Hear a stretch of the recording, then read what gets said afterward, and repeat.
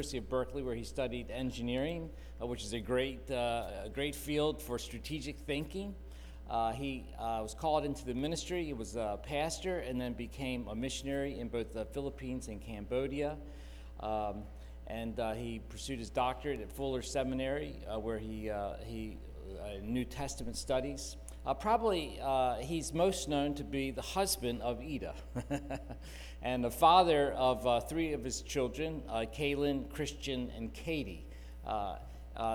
We had him speak to us in the Soul Food Hour in between services, and one of the profound things that he said was that about 50% of the world have never heard about the first coming of Jesus, which is a very sobering thing when you think about our freedom and how most of us have heard about Jesus from a long time. So we are so grateful for his presence, and welcome to the pulpit, Dr. Kim.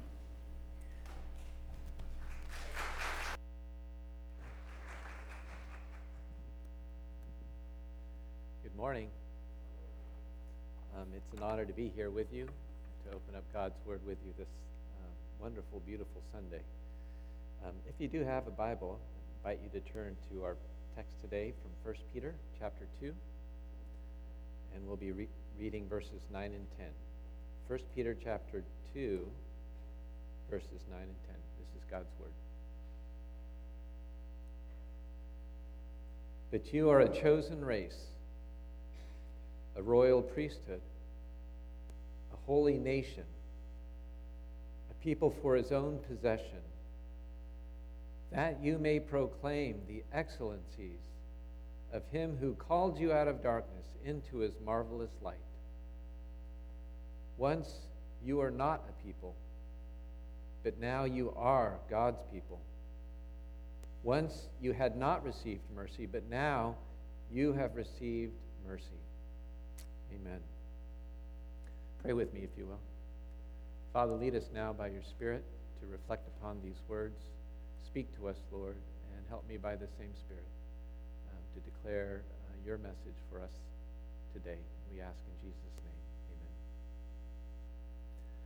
A few years ago, I was talking with a family friend who had a daughter, and his daughter was, I think, probably in the 5th grade at the time. And she was sharing that in her public school in Illinois, they are not allowed to pray. In fact, when one of her classmates prayed in the cafeteria at lunch, a teacher saw her and told her, "Don't ever do that again, or I'll send you to detention." In fact, when they say the Pledge of Allegiance at that school, they're not allowed to say the word God. In fact, when that comes up, they're supposed to say beep, as if God's name were a curse word. So what happens when it's no longer safe to be associated with Jesus Christ? What happens when the name of God becomes a curse word? We who live in this context, well, we need to make some choices. Choices perhaps a generation before never had to make.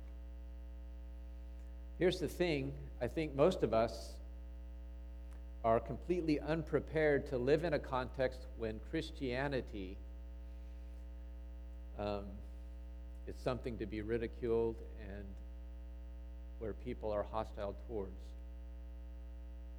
But this is what many of the people who live outside of the United States deal with every day. And this is certainly what our children do face and probably will face in the future. The Apostle Peter was speaking to Christians who were living in a very anti-Christian context, a very hostile context towards Jesus. And so as you can imagine, they were an easy target for blame, an easy target for insult, an easy target for discrimination and hostility. And what I think we need to recognize is the kind of effect that this kind of social hostility has on a person. When you are a minority living in a majority context, you tend to respond in one of two ways. The first is you try to be like everyone else. You try to fit in. You try to remove any sense of being different from others. The second is oftentimes you respond to the hostility that you feel with hostility. You walk around with a chip on your shoulder, so to speak. Now, I don't think we should underestimate the social pressure that we feel, that we often feel when we are reminded every day that we're different from everybody else. I served in Cambodia with my family for a time, and there we had a Caucasian missionary woman on our team, single white woman, and she was really struggling when she got there. She would explain to me that every day she'd walk out of her house and the kids would just see her and start yelling at her, "Hello, hello!" And when she tried to speak Khmer, they would giggle and laugh. They thought it was such a funny thing, and she wanted so much to be accepted by them. But every day she felt this overwhelming sense that she was different. And she said to me, "Lloyd, you don't understand. You don't understand what I'm going through. You see, you're Asian. It's not the same for you. You don't know what it feels like to always feel different." I kind of smiled at her at the irony of this conversation. I said, "Well, actually, I kind of do know what it feels to be different. I grew up in America, you remember, and I'm Asian." Well, anyway, so what happens when we really want to be accepted by the majority? Or perhaps we just want to avoid insult or ridicule. Well, we begin to forget who we are. We begin to adopt the norms and the values and the standards of the majority. Now, it's one thing to be accepted as a missionary in a host culture. It's quite something else to try and be accepted by the world as a believer. Sometimes things get blurred, values get blurred, norms, ethics get blurred. Living in a context when you are a Christian minority can be very challenging. The temptation to be like everyone else is great for no other reason, just to avoid the embarrassment and shame that sometimes you feel. And so I don't think we can underestimate the social pressure we feel to keep silent about our identity as Christians, to keep silent about the good news, to keep silent about matters of eternal consequence. So how does Peter address this? Well, he reminds us of who we are as God's people. He says, you are a chosen race. You are a royal priesthood. You are a holy nation. You are a people for God's own possession. You see what he's doing here? Where do these words come from? Well, they come from the Old Testament. They come from a time when God was speaking to his people while they were in the, do you remember? In the wilderness. You see, the wilderness is a very dangerous place for God's people. It was in the wilderness that they were tested. It was in the wilderness that they chased after idols. It was in the wilderness that they grumbled and complained and forgot who they were. Do you feel like you're in the wilderness? Do you feel like you're in exile? You see, that's what Peter calls the people who he's writing to, the recipients, the elect exiles of the dispersion. Peter speaks to us who just, well, quite frankly, want to fit in, who want to be safe, who don't want to rock the boat. And he says, remember who you are. You belong to God. And you see, when he does this, it's not just an individual thing, but it's a community thing. He's speaking to a community of people. And he wants us all to recognize that we belong to a new family. And we have been chosen to be a part of something that is wonderful. It's this idea of being chosen from the world, set apart, that is to bring this incredible sense of privilege, honor, status, and responsibility. It was when I was about 10 years old that all the fourth grade soap operas began. Somehow in fourth grade, girls started liking boys and boys started liking girls, and that became the big topic of discussion at recess. One eventful day, the most popular girl in fourth grade was deliberating between these two boys, Danny or Kevin. And of course, when you have two boys and one girl, you expect to see a fight, right? Yeah, that's why I was there. I mean, the whole crowd was gathered around wondering what would happen. But these boys, in fourth grade, I give them credit. They're pretty smart. They kind of looked, well, they did. They looked at the girl and they said, just choose, just pick one of us, so no fight. And I was disappointed, so I kind of sloughed off into the shade, sat on a bench. But there was this high drama. Who would she pick? Would she pick Danny? Would she pick Kevin? Would she pick Danny, Kevin? She turned around and looked at me and said, I choose Lloyd. He's going to be my boyfriend. I thought it was a joke, but then she came over and grabbed my arm, and the two boys walked off. And the crowd hummed at this dramatic turn of events. So how does it feel to be chosen? It feels great. My stock went up that day. God tells us that He chose us. As unlikely candidates as we are, He chose us. And now we belong to Him. You see? He accepts us. And He gives us value. And He gives us significance. And He gives us honor. And He gives us satisfaction. Reminding ourselves of who we are helps us to cope with the pressures of accommodating to the world to gain these same things, honor, respect, those things that we chase for.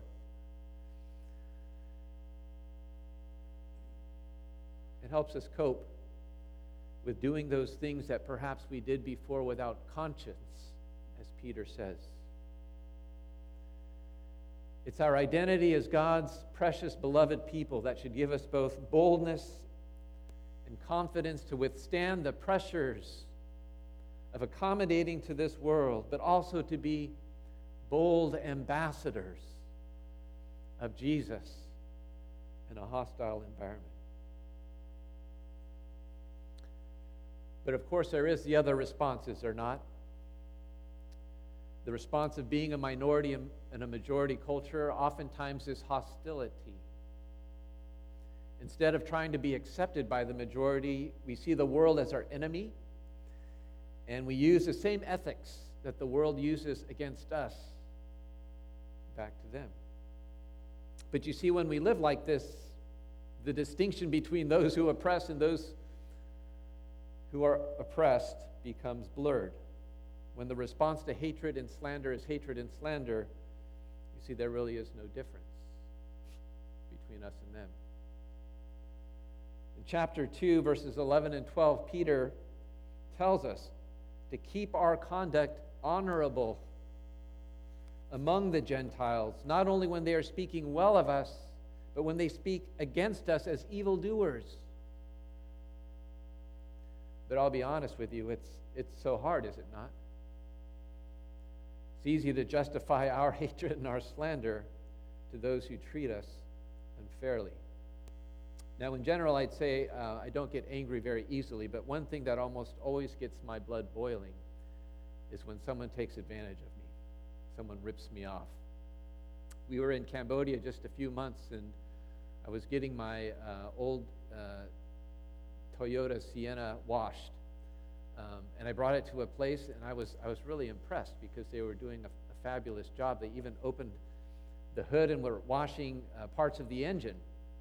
When they finally finished, a worker called me over and he said, just wanted to point this out to you, a cap is missing here on the engine, but don't worry, I have one that will fit it perfectly. And I thought, that's strange. I don't ever remember missing a cap before, but sure, show me the cap. And so he goes off somewhere and he comes back, and there's the exact cap that fit my engine. And I thought, this is a miracle. Until I realized, no, it wasn't a miracle. He took the cap off, right? It was a scam. There was only one of 3 of these cars in the whole country. And so then, you just start getting more upset. And so I called the owner over, and I'm ashamed to say it, but all sorts of thoughts of revenge rushed through my mind, what I could do.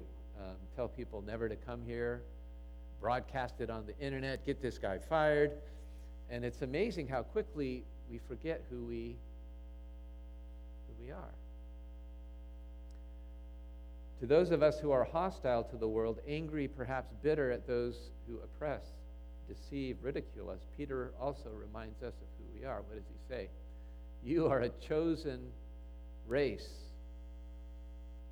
You are a royal priesthood. You are a holy nation, a people for God's own possession. He wants us to know that our identity as God's people should be reflected in how we respond to those who slander us, who hate us, who oppress us, who treat us unfairly. In essence, he's calling us to respond in grace.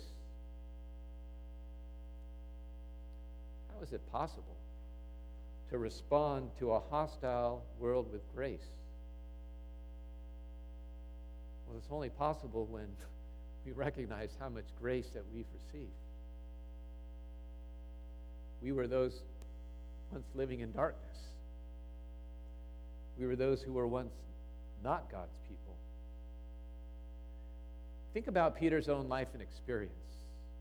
Remember, he was the disciple that said, if all others abandon you, surely I will not. I'm even willing to go and die with you, Jesus. But in the courtyard of the high priest, what happened? In the courtyard of the high priest, he was afraid to be associated with his Lord. And he denied knowing his Savior. And I love how the Gospel of Luke describes the scene. After the cock crows, Jesus hears it, and his face turns towards Peter. And Peter looks towards Jesus, and you can imagine their eyes locking, and Peter remembering what Jesus said. And all the shame and all the guilt rush into his heart, and he breaks down and he weeps, and he cannot stand being in the presence of his Savior, and he runs away. But you see, Jesus doesn't leave him in his guilt and shame, does he? He pursues Peter. He meets Peter after he is raised. He forgives Peter. He enlists Peter to be a part of this kingdom building work, to call him to be an under-shepherd. Peter knows what it means to receive grace, and he's calling us to bathe ourselves in this same grace. He tells us, you were once not God's people, but now you have been made God's people. Those who were once living in darkness, now called to his glorious light. Those who did not receive mercy, but now we have received mercy. And so we are to see our lives in Peter's life.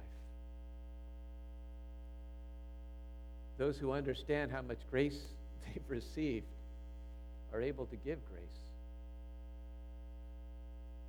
Those who have been forgiven much are able to forgive others.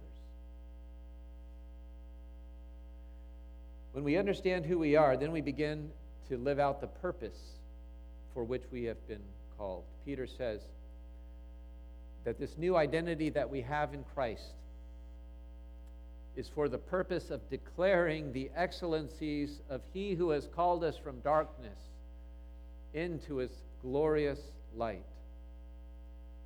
And so the reason why God chose us, the reason why He redeemed us, the reason why He saved us is so that we might declare to the world how great He is. We exist to give glory and honor to Him. Now, I know we've heard this before, again, but it is so abundantly clear here in this text that we do not exist to please other men and women. We do not exist to please our parents. We don't exist to please even ourselves, but we exist for His pleasure, for His glory. And ironically, it is when we live for His pleasure and we live for His glory that we are the most satisfied and content. It was mentioned earlier that at university I studied engineering. And it was actually during those years that God took a hold of my life in such an amazing and radical way. And as I was growing, I kept asking the question, Lord, what are you calling me to do? Shall I pursue this life of engineering, or is there something else that you are calling me to? A friend of mine and I would actually go down to the metro station, the BART, in San Francisco, and I would bring my guitar and just stand there in front of all the people and start playing it. My friend would sing, and it would have been fine if we could actually hold a tune. Some people actually gave us money, and I wasn't sure if it was because they were blessed or they wanted us to stop. And the truth is, it was hard. And not a single person came to faith that day as we went up and down the train station telling people about our Savior. But I can't express how much joy I had and this thrill, this exhilaration that God was smiling down upon us as we were telling people how amazing and great our God was. You know, the point of this is not that being an engineer is any less godly or any less spiritual, but simply that when we realize what we are created to do, we experience this incredible sense of satisfaction and joy. And here Peter is telling us that we were redeemed, that we were saved, that we were chosen in order to declare the excellencies of God. And when we do this, we will find satisfaction and joy and purpose in life. Maybe you're asking, what does this mean practically? It simply means sharing our story to others. Telling others of how great God is as our story connects with His greater story. Telling others about the good news of the kingdom. And when we define our purpose in life as declaring the excellencies of Him who has called us from darkness into His marvelous light, then we are freed to begin praying about going to those places where there is only darkness and where Christ's light has not yet shone. We are freed to plan, to dream, to embark on adventures that we would never dream possible, or to support those and encourage those and pray for those who are called. How about you today?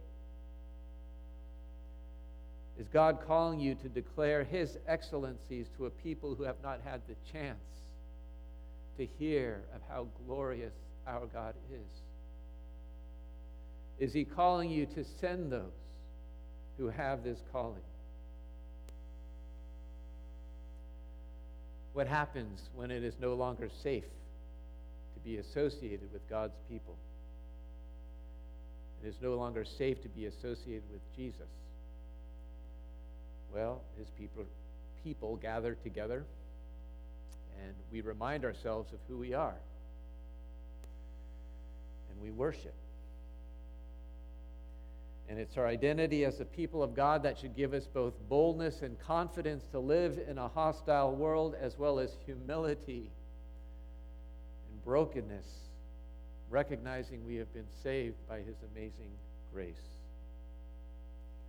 Peter says, you are a chosen race. You are a royal priesthood. You are a holy nation, a people for His own possession. And He is calling us to be reminded of our identity so that we might declare the excellencies of Him to those still living in darkness. Amen. Let's pray. Father, thank You for this reminder. Thank You for Your grace. Help us, Father, to dwell deeply upon this grace and mercy, that we might speak Your praise and honor and glory here in this community and beyond, to the ends of the earth. We ask in Jesus' name. Amen.